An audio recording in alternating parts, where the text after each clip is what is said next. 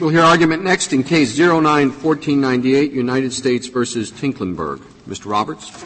Thank you. Mr. Chief Justice, and may it please the Court. To accommodate important pretrial proceedings, the Speedy Trial Act contains several automatic exclusions from its deadline for commencing trial. This case concerns the exclusion for pretrial motions, which excludes the period of delay resulting from any pretrial motion from the filing of the motion through the conclusion of the hearing on or other prompt disposition of such motion. For more than 30 years, the courts of appeals had uniformly held that the exclusion applies automatically upon the filing of any motion, regardless of its effect on the trial schedule. The court below correctly rejected that established rule, which accords with this Court's decisions, is clear and easy to administer, and has worked well for over 3 decades. The Court's cases construing the exclusion, Henderson and Bloat, support the established rule. They make clear that the exclusion applies automatically once a motion is filed without any need for district court findings. Henderson and Bloat cannot be squared with the approach of Respondent and the Court below. Well, all that might be true. On the other hand, the statute does say delay resulting. And under your approach, the time would be excluded even if delay does not result.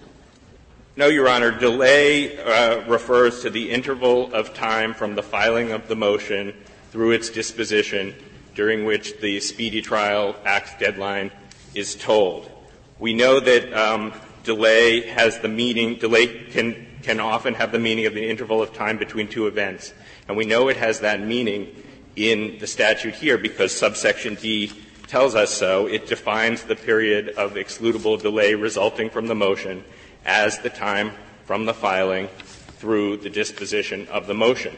Respondent's definition — But the Chief Justice says only if it's really a circular argument, only if it results in a delay. But suppose it doesn't result in a delay. That's assuming that delay is referring to delay of the trial, to a postponement in the trial. But delay can't have that meaning because if it has that, that meaning is inconsistent with subsection D of the statute's exclusion of the time of saying that delay is the time from the filing of the motion through the disposition of the motion, because the statute excludes periods of delay, and if delay meant postponement of the trial, then the excluded period would be the time during which trial is postponed. But that period is often significantly shorter or longer than the time from the filing of the motion to the disposition. And in Henderson and Bloat — But doesn't that prove the point that I think was the concern of the Chief Justice's question, that in some cases there's a delay that results, and in other cases there isn't? But, Your Honor, the statute excludes the period of delay, and then it says the period of delay is the time from the filing through the disposition. If delay means postponement of the trial, then all that's excluded by the statute in the first part is the time during which trial is postponed. But that doesn't match up with subsection D, because that period is not necessarily the period from the filing through the disposition. If I could give you an example. Say a motion is filed 14 days before trial could begin, and the motion takes 16 days to resolve. Trial is postponed only by 2 days. And so if delay means the postponement of trial, then the period of delay should be 2 days. But the statute says that the delay and the excludable time is the time from the filing through the disposition, which is 16 days, and that's what this Court held in Henderson and Bloat, that's the exact time. So if you adopt a definition of delay for the first part as a triggering mechanism, that's the postponement of trial, that doesn't line up with the rest of the statute.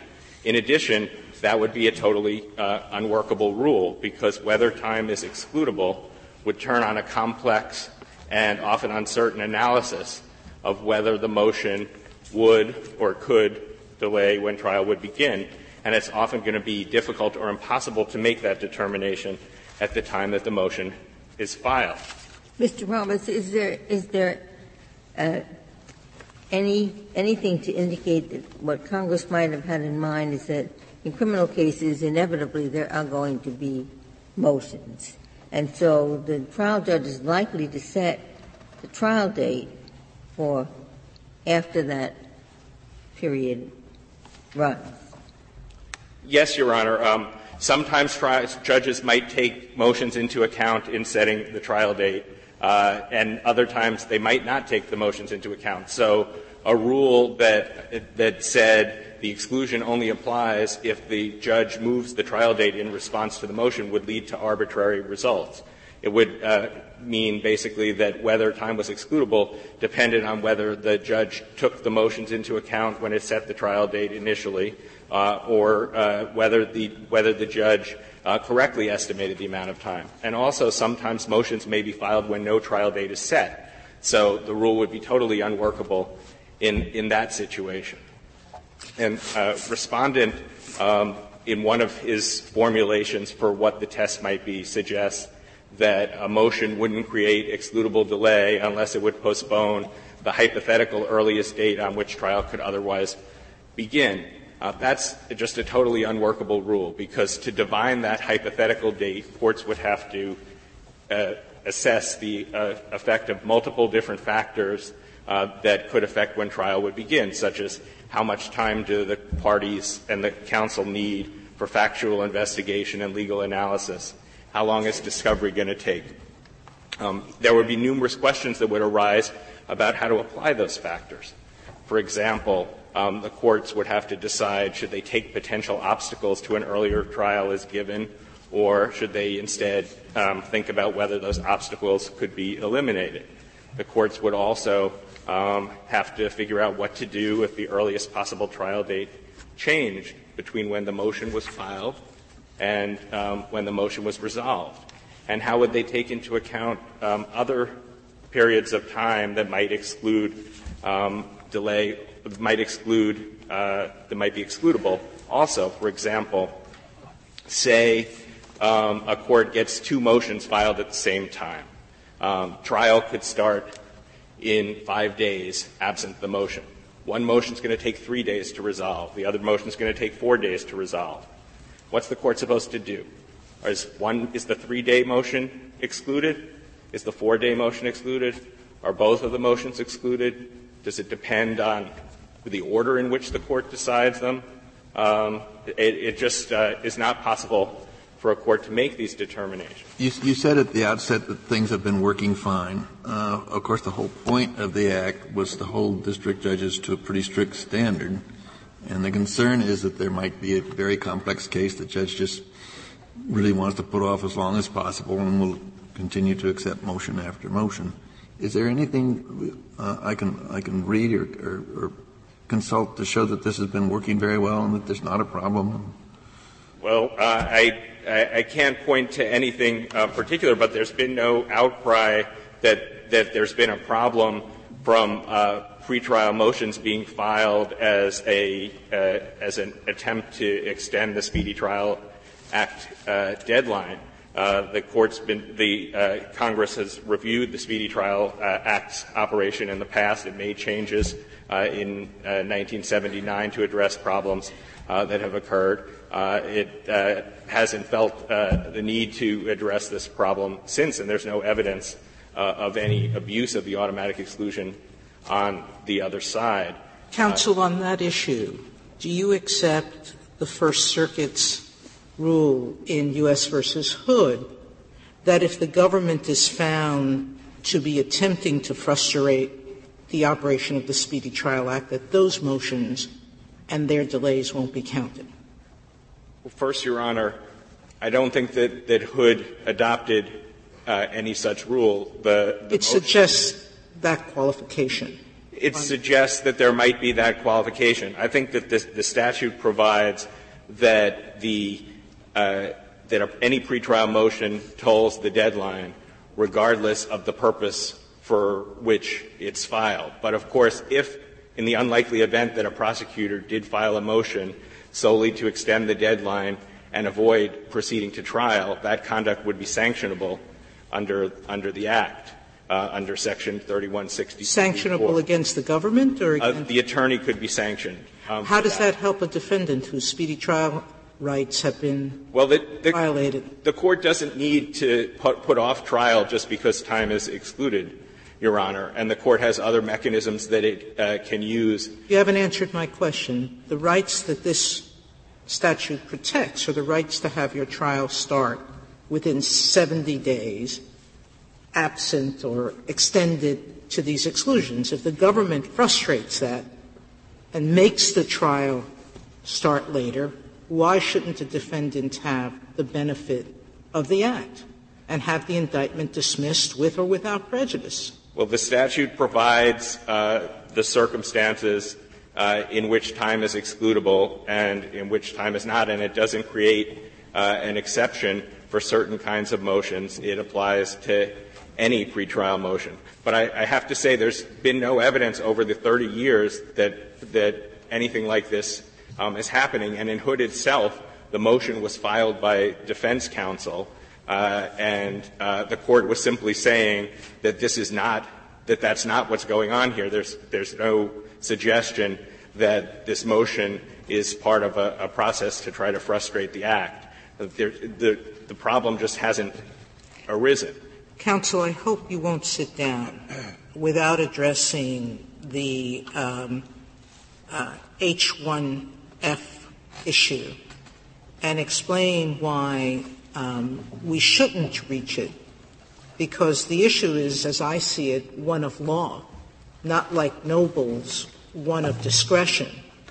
And although you say it's unimportant because of the change in Rule 45, how could any criminal conviction that's inappropriate be unimportant to the defendant or insignificant enough for this Court to address the question once the case is before us? Well, the Court does decline to address questions if it doesn't consider them of sufficient importance to general importance to warrant a review. Nobles is one example. There are others and cited in Stern and Gressman. But the reason that this issue is not of any ongoing importance is that the rule's been amended. It now expressly applies to statutes like this one that don't specify a method for counting time. And turning to the merits of the issue, also, one other point on the importance of it. The circuits all have adopted the same approach as the Court of Appeals here. And how many circuits are we talking? Two other circuits, but there aren't any that have held to the contrary.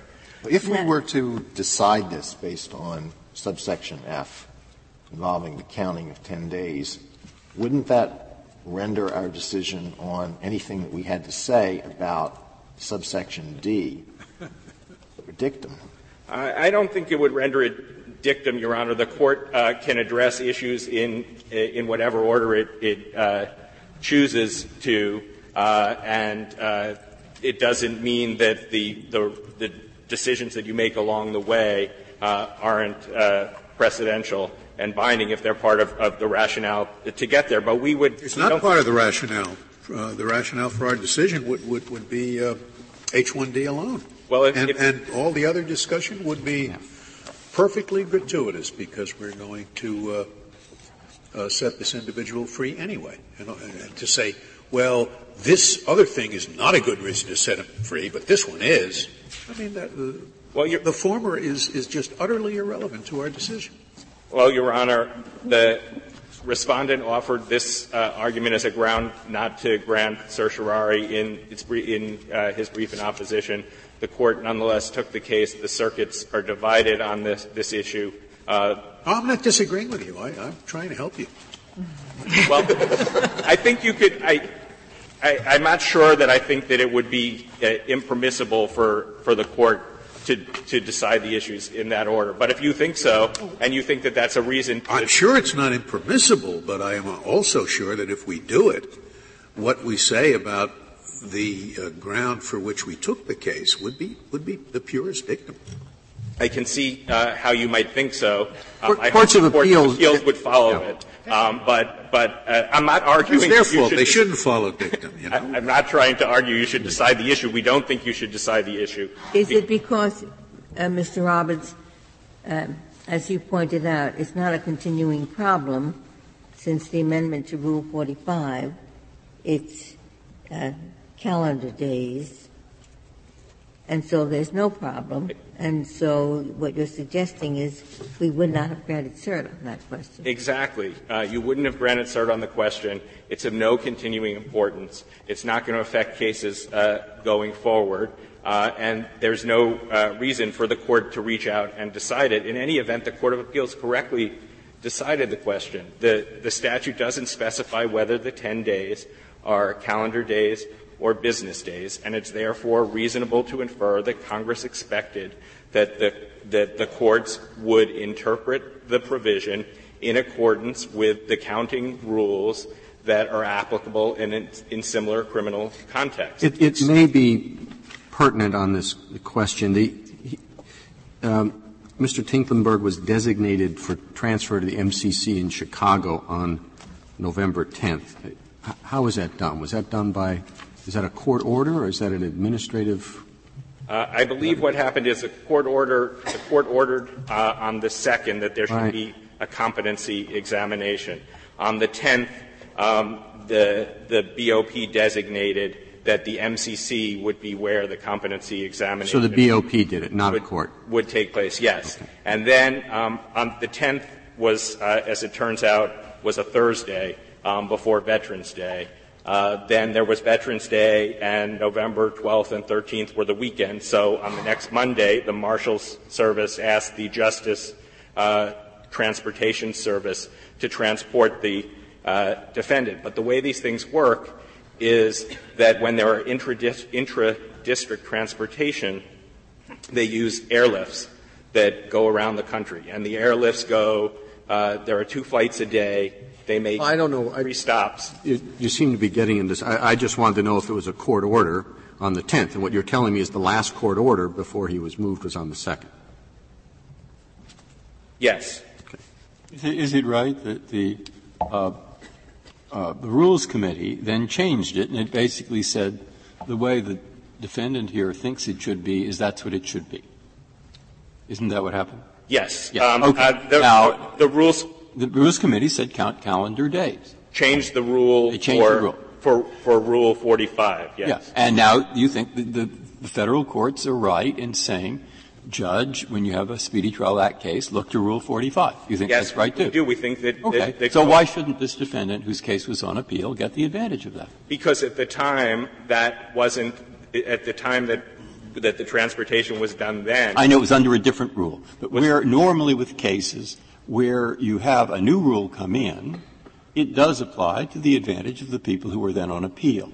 Is there something special about this that the Federal rules don't, or you just too bad, we thought it was a really erroneous thing that we used to have, and we've corrected it, but just he's still on appeal, doesn't apply to him. Is there some law on that? I think that at the time that was the method that dictated the transportation. Well, I understand they followed the rule at the time.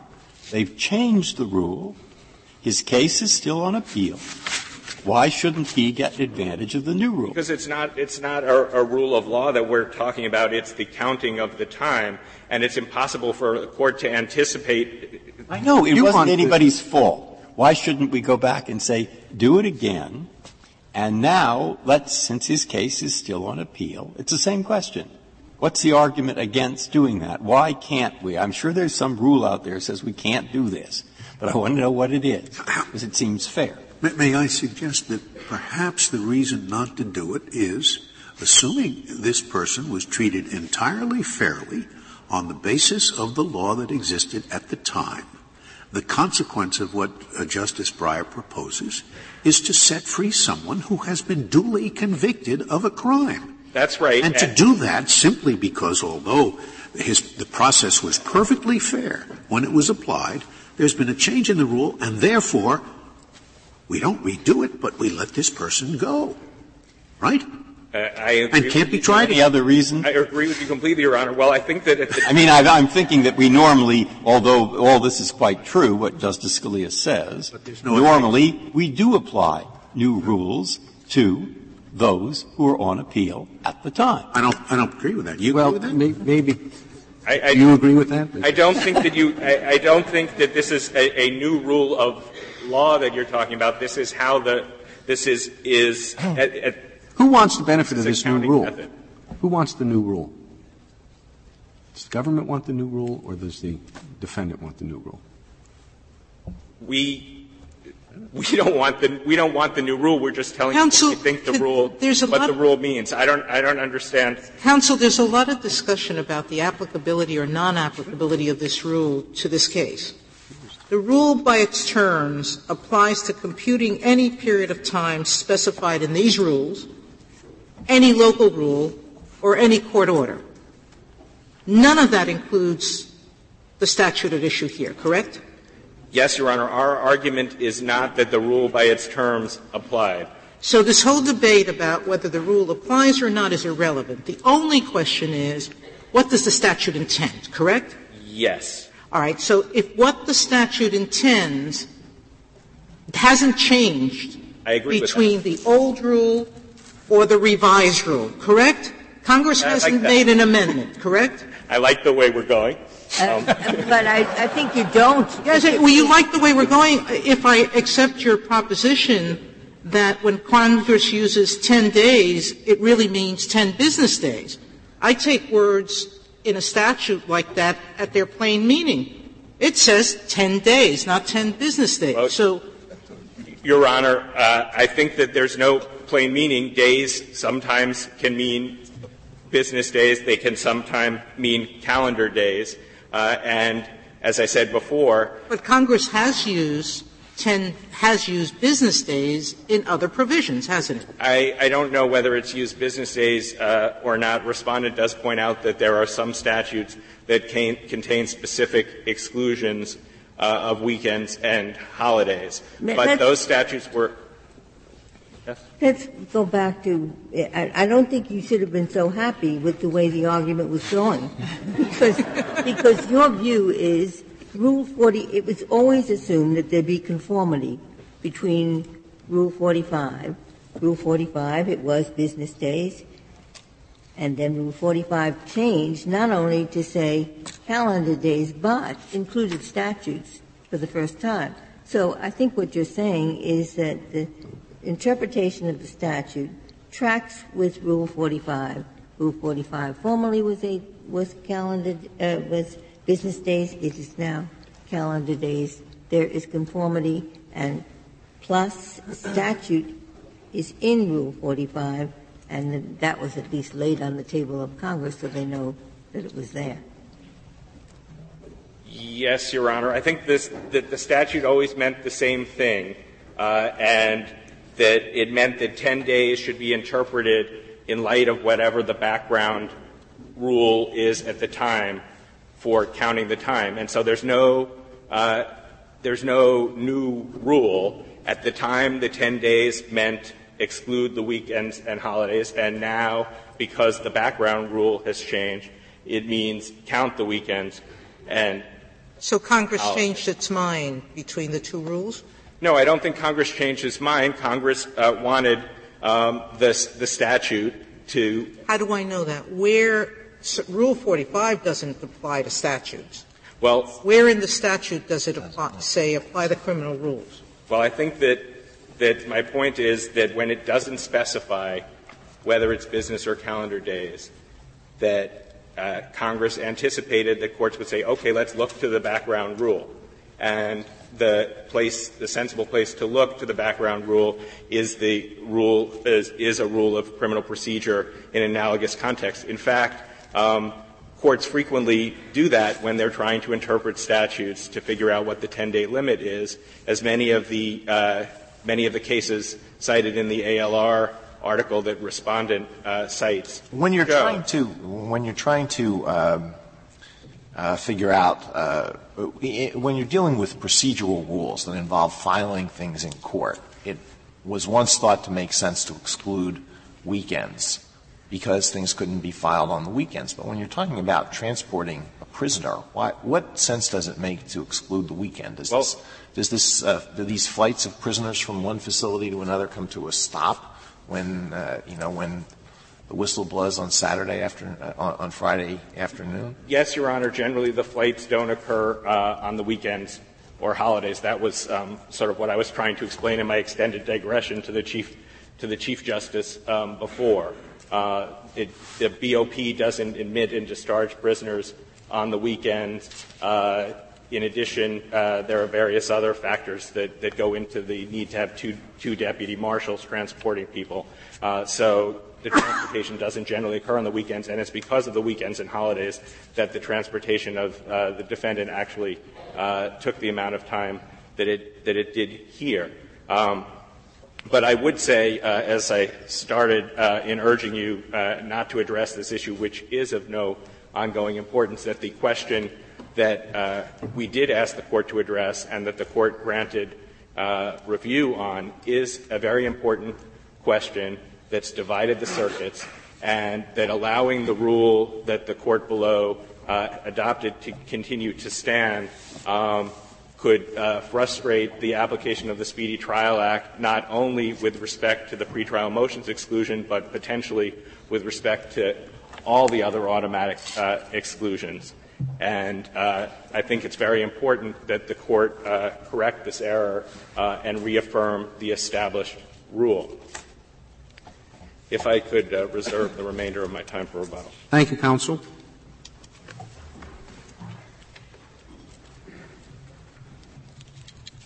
Mr. Fisher.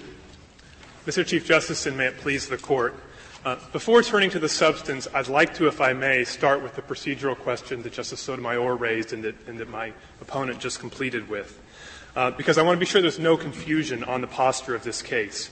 In particular, this Court's precedent squarely rejects the notion that there's any history in this Court's precedent for refusing to reach an argument in this posture. In particular, in Langness v. Green, 282 U.S. 531, this Court held in 1931 that a respondent's, quote, right to defend a judgment below on a ground that is properly preserved all along and that the lower court reached and rejected is, quote, beyond successful challenge. And I'm not aware of any exception from that rule in the 80 years since. Well, suppose the petition here had simply raised one question, and that is the question of how you count time under a version of Rule 45 of the Federal Rules of Criminal Procedure that is no longer in effect and as to which there is no conflict in the circuits. How would you grade the chances of the Court taking cert on that? Well, I'll take your hypothetical, Justice Alito, but I do want to be able to correct the notion that it's of no longer continuing importance. But I'll assume that your hypothetical on that kind of a question would be cert denied. But that's never been an obstacle to reaching the question. Let me give you two things that are very important here. First is the problem with the government citation to Nobles is not just a distinction between discretion and law. If you look at the Solicitor General's own reply brief in that case, it pointed out that the problem with the alternative argument there was that it would give the defendant different relief. And so it was therefore subject to the cross-petitions rule. And that's the section of Stern and Gressman that's cited in their briefs. Those are the only two citations they have, a citation to Nobles and a citations to Stern and Gressman, which are all about cross-petitions in a different – and when the defendant wants different relief. We want exactly the same relief. We want a dismissal on the Speedy Trial Act. So finally, even if it were somehow discretionary, and this Court were to consider in this case breaking from its unbroken precedent of 80 years. Let me give you one more example before I turn to even if it's discretionary. In the Walling case in 1947, this Court reached as an alternative ground the defendant's argument that there was insufficient evidence. Now, that's sort of the quintessential uncert-worthy question, but this Court felt required to reach it because the lower court had reached it and rejected it, and the defendant had preserved it all along in that case. And in the Union Pacific case in 2009, I keep giving you citations. But let me just say, even if it were discretionary, you'd still want to reach it in this case because it's pages 18 and 19 of the Solicitor General's brief. There are citations to a circuit split on this issue. And the new Rule 45 hasn't made that go away for two reasons. First is because the Solicitor General's own argument now doesn't depend on Rule 45. Instead, it's that the Speedy Trial Act on its own terms counts 10 business days, not simply calendar days. And second, there continue to be decisions after the amendment of Rule 45 in which lower courts have said that this provision means only 10 business days. Let me give you one more citation, and forgive me for this because we didn't get to file a reply brief in this case on this issue.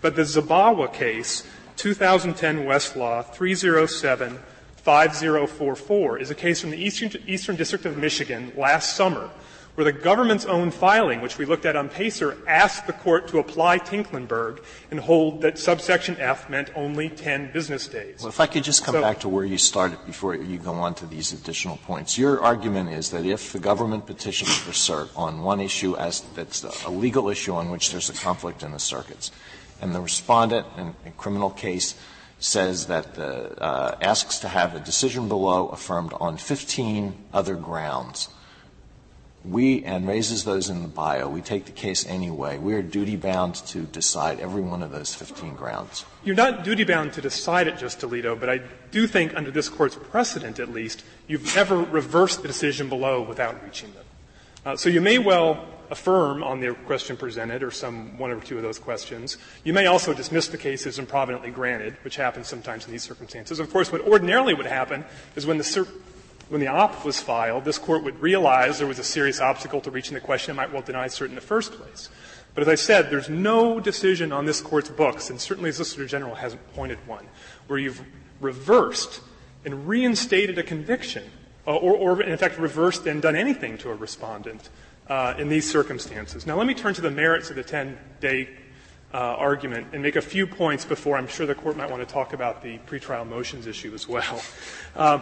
But there's a few important points to make. Now remember, the Solicitor General has now basically abandoned the Sixth Circuit's view that Rule 45 automatically gets incorporated into the Speedy Trial Act. And now they're making the argument that what Congress intended in the Speedy Trial Act was somehow for Rule 45 to operate as some background principle so that the meaning of the Act, I guess, would wax and wane according to what Rule 45 would say.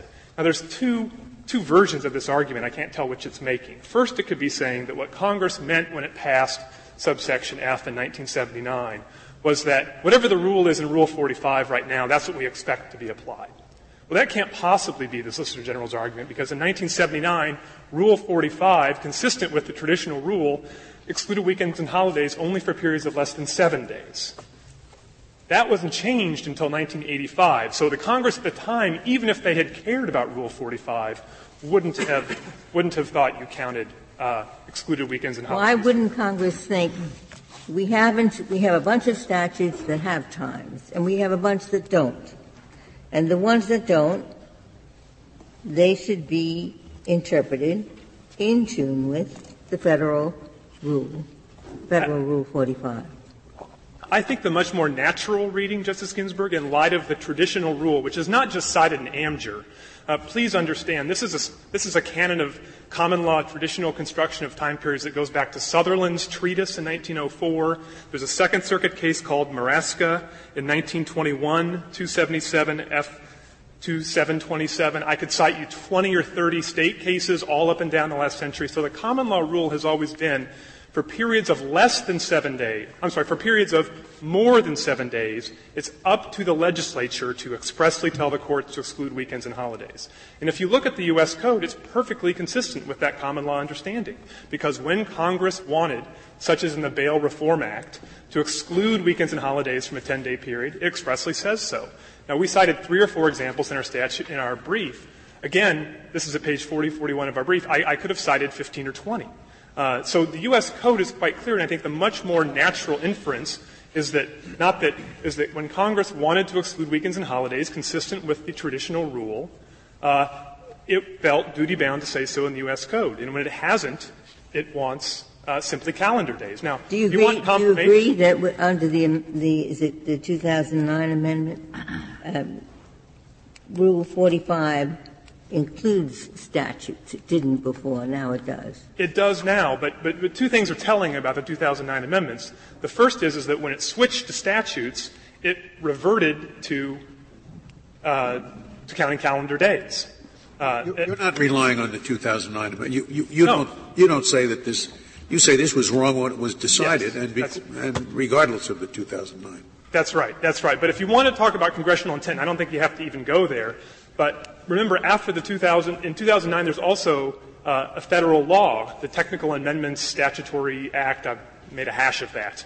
But Congress went through most recently, about a year and a half ago, and amended various provisions of the U.S. Code according to whether it wanted weekends or holidays excluded or times enlarged, and it left this alone. So I think every indicia of evidence you can look at from every possible angle shows that 10 days meant 10 days at the time of the trial, and that's enough to affirm the judgment. The last point I'll make — If Congress thought about this, thought about the Speedy Trial Act when it made those technical amendments, isn't it likely to have thought that the courts had interpreted it as excluding the weekends up to this point? No, my point, Justice Alito, is Congress didn't think of the Speedy Trial Act. It didn't do anything to the Speedy Trial Act. Didn't think of it, so, okay. Well, maybe then it's just we leave that where it was. But let me make one final point that I think is the clincher here.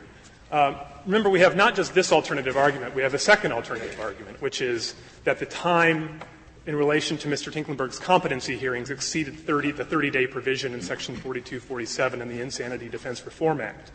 Now, I don't think you have to get to that argument. You can simply affirm on the 10-day issue. But, again, let's think about what the Solicitor General is arguing with respect to the 10-day issue. They're saying that Congress sub silentio, without saying anything at all in the Speedy Trial Act, somehow assumed that the time in subsection F would wax and wane according to this rule. Well, if that's even though the rule didn't even apply to statutes at the time. Well, if that's the case, then I don't think there's any basis for arguing that Congress wouldn't have had exactly the same assumption with respect to another federal statute, that is the Insanity Defense Reform Act. And if we don't agree with you on your Rule 45 argument, you say we would have to reach this third argument, yes. Right? So I think the only way, if somehow you accepted the Solicitor General's argument, which I don't think you can, but if you did accept it on the merits, it runs headlong into our third argument, which the Solicitor General takes exactly the opposite position, which is the Speedy Trial Act is its own self-contained universe that doesn't incorporate any other statutes or any other provisions of law. Why aren't you trying to — why isn't the effect of what you're doing to prompt us to dismiss this case, the petition is improvidently granted? If we were to write an opinion that says that the Sixth Circuit was wrong in its interpretation of subsection F, and therefore we're not going to get to — and anything we then had to say about subsection D is just dictum, and that's the issue that we took the case to decide, why should we keep the case at all? You would be very happy if we didn't. I think you could do that, Justice Ginsburg. I think you can decide based on my discussion of the Zabawa case. There's another case that postdates the Rule 45 amendments called Clifton out of the Southern District of Mississippi. So you might decide that there's enough of an ongoing question here to write. But then we would have to wait for another case to decide this issue on which there's a split. That is, the delay resulting from. What does that mean? And I can't stand the suspense. I'd like to hear about the delay point. Right, and I think, Justice Ginsburg, as to your question, I'll just leave it to this Court's best discretion how it wants to handle that issue. Now, Justice Kennedy, let me turn to the merits. We think this is a straightforward case where the text dictates the outcome of the case. Remember, the key words in the statute are delay resulting from. And I think the ordinary meaning, in fact, the only meaning of delay is a hindrance to progress or a postponement. I'm sorry to interrupt you so early, but what about Justice Ginsburg's point, which I understood to be there's always delay resulting from these pretrial motions. It's just that the district judge takes that into account. It says, well, I'm going to have a lot of the usual pretrial motions, so I'm going to set the trial date at this point. So that is delay, when the trial date might otherwise have been set, resulting from these pretrial motions. And then the statute goes on to tell you how you count that delay. That's exactly our argument, Mr. Chief Justice. Our argument is there's two ways you can have delay. One is by the trial date simply being moved to accommodate the motion. The other, and this is where we agree with what the Solicitor General said here today, as well as at page 38, 39 of his opening brief, delay can also, in the ordinary English language, mean that the trial date was initially set to accommodate the motions in the way you just described. But what the Solicitor General is arguing for is something much more dramatic than that. They're arguing for an exclusion of the time even if trial date was set irregardless of the motions. And how would we ever know that? How would we ever know that, Mr. Fitch? I mean, a trial judge who has had a lot of criminal cases knows that there's going to be some motions as we get close to trial. But how would we know whether this particular judge took into account the likelihood of motions in setting the trial date or didn't? Well, ordinarily, Justice Ginsburg, remember, this is only a small subset of cases. But in those cases, ordinarily, I would think the trial judge would say on the record when the date is set. Now, if there's motion practice before there's any date that's ever set, the NACDL brief, I think, explains how that works in districts in the Sixth Circuit right now.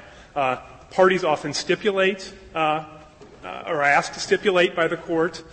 Common sense goes a long way in this scenario, Justice Ginsburg. Why would the defendant stipulate? Pardon? Why would a defendant who would benefit from the clock running stipulate? Defendants don't always benefit from the clock running, Justice Ginsburg. I think there's two reasons why they might stipulate. One is because it might simply be obvious that the motion is of sufficient weight and difficulty that it's going to consume the court's resources. So why argue something that wouldn't have a basis to begin with? But I think the NACDL brief is forthright in saying, at least at the beginning of criminal cases, often defendants find themselves wanting more time. And so, again, they don't have the incentive to argue against that. How do you reconcile your argument with the situation in which a motion is pending for 30 days? So that's the period from the filing until the prompt disposition. And as a result of that motion, the trial judge says, this is going to force me, this is going to result in 10 days delay in the date on which the case can begin. So the trial date is pushed back 10 days. Now, in that situation, how much time is excluded? I think the text of the statute allows you to say either 30 or 10. I think in light of this Court's Henderson decision, and perhaps I think Congress had administrability concerns in mind with that last clause, I think 30 days could be excluded. But if you disagree with me on that and you want to have a rigid textual reading of the statute resulting from only meaning 10 days, I think that's your only other option. Because if I could ask the Court, or at least direct the Court to page 6 of the Solicitor General's reply brief. This is where they give because what I think the government wants to do is pose these difficult hypotheticals and the sort of difficult question you just raised, Justice Alito, and have this Court respond by simply saying, oh, well, we're just going to throw the words delay resulting from out of the statute. Because there's only two definitions, two ways to deal with it the Solicitor General offers. First, they say that delay means time. And I think in ordinary English language, delay means something more than time. It means postponement. So then the fallback argument, this is the second paragraph on page 6, is that the occurrence that is postponed is the STA's deadline for commencing trial. And our submission is that begs the whole question. That can't possibly be right. Because the whole reason that you're looking to subsection D to apply it is to ask whether you should exclude the time. Excuse me, but isn't that what the statute says? Meaning, if you look at H, the beginning paragraph at H, it says, the following periods of delay shall be excluded in computing the time within which the trial of any such offense must commence. It's not talking about the delay of the trial. It's talking about the computation of the start date for the trial. So if that's what that commands you to do, isn't only the Solicitor General's position consistent with that. It's telling you take the periods of delay and compute the date the trial must start by excluding those. That's the language. I think for two reasons I would disagree respectfully, Justice Sotomayor. First is, I take that language to say we're going to now tell you all the circumstances under which you exclude time. And so if any of these subsections are satisfied, you exclude the time. But the Solicitor General's argument is that you start from the premise. Delay resulting from means you've already excluded the time. Well, but that's what H says. H says you compute the start date of the trial, when it must start, by excluding all of these periods of delay. It's defining it for you. Well, if there was delay, maybe another example, Justice Sotomayor, on subsection 7, which is at 4A of the government's appendix, I think is another way of showing that it can't possibly, even if it weren't begging the question, it can't possibly be right. It has to be talking about the trial itself. Because this is the continuance, the ends of justice continuance section. And it says, any period of delay resulting from a continuance granted by a judge on his own motion, and blah, blah, blah, if certain criteria are met. Now, it's very clear that in that section, period of delay resulting from can't mean that we've already said that the clock is stopped, because there's an if clause that gives you certain things that have to be satisfied in order to exclude it. So I think, starting with the very title of the act we're talking about, the Speedy Trial Act, and the idea of the words delay resulting from can only sensibly mean delay resulting from trial. And so I think the definition that we've given you, again, which is delay results from a trial if the trial itself is postponed, or if the trial is set in a way that accommodates the motions, is the only way to give meaning to the operative words. So it doesn't matter how substantial and important the motion is, whether it was your motion to dismiss for Speedy Trial Act reasons, or the administrative motions here that you say really didn't require time. It doesn't matter. All that matters is keeping track from day one, the commencement of a trial, as to when the court is about to set the trial date. That it does it at the end of all of the motions. That's the only time the court can do it. The distinction between administrative and non-administrative motions, I think, doesn't matter in this case, because trial was matter. Well, it would matter, I think, Justice Sotomayor, in a circumstance where the trial date hadn't been set yet, and then was set, and an argument might arise. Well, I think we've had this dialogue already to some degree. I expected these kinds of motions to be filed. I knew there was going to be a suppression hearing we had to hold. Therefore, I set the trial out. That would seem to be saying this was a non-administrative matter that I had to accommodate. I don't think a trial judge, put another way, I don't think a trial judge could say, I'm setting trial date outside the 70-day deadline because I had to sign my name to that pro hac vice. Actually, it happens all the time. In the Rocket Docket in Virginia, the court sets a trial date and you file whatever motions you're going to file. Under your theory, until that last motion actually delays the trial date, none of those motions exclude time. That may well be correct, but I don't know why it would matter, because it doesn't matter until you get outside the 70 days to begin with. It matters because the trial judges have to know what to do. And while your reading might fit the language in ordinary English better, I think it does. There's also possible to read those words delay resulting from as simply referring to a period of time. And the statute is saying these periods of time are excluded from the counting. Now, the virtue of that is just what Justice Ginsburg started with. All the trial judges know how to do it. The lawyers don't get mixed up. And the problem with what you're arguing for, in my mind, if you want to say anything more about it, is that it seems very unworkable to trying to figure out what causes what. Let me say a couple things, Justice Breyer. First, with all due respect, I have to disagree with your premise that it's possible to read the statute the way the Solicitor General wants to read it. Now, I'll accept, for the purposes of responding to your question, let's imagine that it were possible to read it that way. I think our rule is not as difficult to administer as you think it might be, and the NACTL brief tells you why. And indeed, the Solicitor General, this has been the law in the Sixth Circuit for 17 months. They haven't pointed to a single dismissal as a result of it. Now, let me take the other side, and this brings us to the dialogue during Mr. Roberts' argument. The Solicitor General's rule isn't so easy either, unless you simply cease caring at all about the Act. You could have a perfectly administrable rule that says every single motion, no matter what the circumstances, tolls the clock. But that's not the law in the First Circuit, for example. They've made clear, as Justice Sotomayor said, that if a motion is filed to frustrate the speedy trial clock, then we're not going to exclude it. And that makes perfect sense. I mean, look at this case. Now, I'm not going to suggest there was any ill will or bad faith in this case, but the facts of this case illustrate the problem. On August 1st, trial date was set for August 14th. There were 14 days before the trial was going to happen. Yet there were only, even under the best reading, there were only 10 days left on the clock. So if no motions had been filed, unquestionably we'd have a Speedy Trial Act violation. So the government's whole case hinges on the fact that because it filed this purely administrative motion to bring a gun into the courtroom, a motion, I might add, that at the pretrial conference the judge had already told the government was going to be granted. And so I don't know why it couldn't have been made at the moment the evidence was introduced.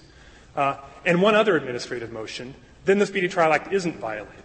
And to borrow the Solicitor General's own phrase from page 38 of his brief, that outcome bears no relation to the Act's purpose.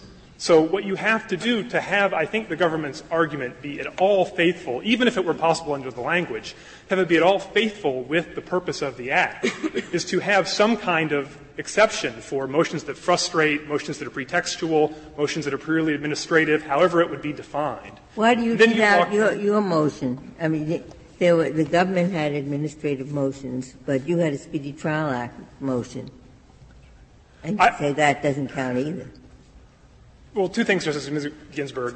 First of all, we're not relying in this Court on the Speedy Trial Act motion to get us to the Speedy Trial Act violation.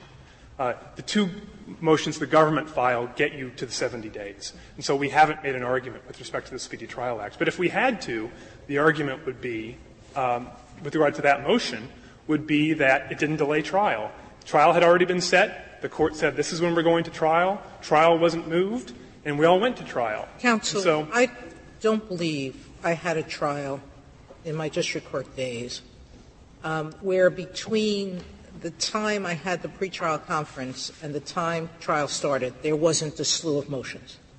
Because that's about the time counsel tends to wake up. Yeah. Okay? And decide that really now they got to get ready. Yeah. Why should we care whether it's an administrative motion or simply to clarify the functioning of the trial? Why should we not exclude those times? Because those motions, whether they're administrative or not, will cause the trial to go faster. Because issues that would otherwise consume the time of the court during trial are being resolved before trial. I think that might be an argument for writing the Speedy Trial Act a different way, Justice Sotomayor. But if the question is whether the motion delayed trial, and that's the question that the Speedy Trial Act requires the judge to ask and answer, then the administrative piece of paper going across the judge's desk when the judge knows ahead of time it isn't going to cause any difficulty simply doesn't delay trial. At page, I believe it's 5 or 6 of an ACTL brief, they talk about pretrial conferences. And they say what happens in the Sixth Circuit right now is the judge holds the conference, as you say, counsel wakes up, and the judge says, tell me the motions you're going to file. And the counsel from both sides tell the judge what motions are going to be filed, and they discuss right then and there whether they're going to delay, whether they're going to cause some delay for trial. Mr. Fisher, delay, you make an argument about the meaning of delay. I am troubled by the meaning of from the filing of the motion, of that clause. You read that, I think, to mean delay resulting from any pretrial moment not to exceed, right, the period from the filing of the motion through the conclusion of the hearing, right? Isn't that right? I think that's right, and I think well, where do you get that, not to exceed? It doesn't say not to exceed. It says delay resulting from the filing of the motion. I think the difficulty is with the word from, Justice Scalia. I think it's a tough word to know exactly what transition is taking place there. But in this Court's Blote decision last term, I think the argument I'm making is perfectly consistent with that decision where it said the from clause is sort of the boundaries on when subsection D applies. If you're talking about delay that a motion caused either after the hearing or before the filing, we don't want to hear from you. But the from clause tells you that if the delay falls within those two goalposts, then it's excludable. It's a funny way to say it. It's a funny way to say it. I don't think it's a perfect way to say it either, Justice Scalia. And I said, in my dialogue with Justice Alito, I think that you could also say, especially if, with a little bit of pushing on Henderson, that resulting from actually gives you a specific time period in between those that you have to exclude. But I think that that's the best reading of the Act. And again, it's the only one that gives meaning to the phrase delay resulting from. If I might just say one or two words to circle back to where I began. Mr. Tinklenberg urges you to affirm the Sixth Circuit decision or to dismiss this case as improvidently granted. But what he urges you not to do and thinks there's no basis in precedent for doing, which is to reverse the lower court without reading the alternative arguments. And with all due respect, the 10-day argument that we preserved in our bio and we fully made in our bottom side brief in this case, I think is extraordinarily strong and is difficult to get around in this case for all the reasons that I've explained. So with that, I'll answer any other questions this Court has about that argument, because I think it's very important. Otherwise, I'm happy to submit the case. Thank you, counsel. Mr. Roberts, you have 3 minutes remaining. Thank you, Your Honor. First, I'd like to stress that the government thinks that it's very important that the Court address the question that we raised in our cert petition, and that the Court granted certiorari to answer, on which there's a split in the circuits, and which we believe that if it's left standing will result in serious disruption to the Speedy Trial Act. Turning to that question, a few points first. Respondents' definition of delay is plainly inconsistent with Henderson, which already holds that the period of delay that's excludable is the time between the filing of the motion and the disposition of the motion. That can't be squared with the notion that delay is the period during which trial is postponed. Second, Respondent's definition of delay gives delay a different meaning in the first part of the statute and in subsection D, where this Court's already held that it has the meaning that we suggest. Third, Respondent's test is totally unworkable because you can't tell at the time a motion is filed how much time it's going to take to resolve and whether trial is going to be postponed. District court judges have over 500 pending cases on their docket. An average district court judge, 100 of them are criminal. The Speedy Trial Act cannot function if the judges are going to have to make a complex judicial determination in each case to determine whether each motion is excludable. Respondent says that NACDL says that defendants won't object or that they'll stipulate to the exclusion of time, but NACDL also says that defendants may change their mind if the case goes to trial. And if they change their mind and file motions to dismiss under the Speedy Trial Act, their prior failures to object and stipulations may very well not be binding, because this Court held in Zedner that defendants can't prospectively waive the application of the Act. And Respondent's test would also throw the established way that the Speedy Trial Act has been operating for over 30 years into disarray.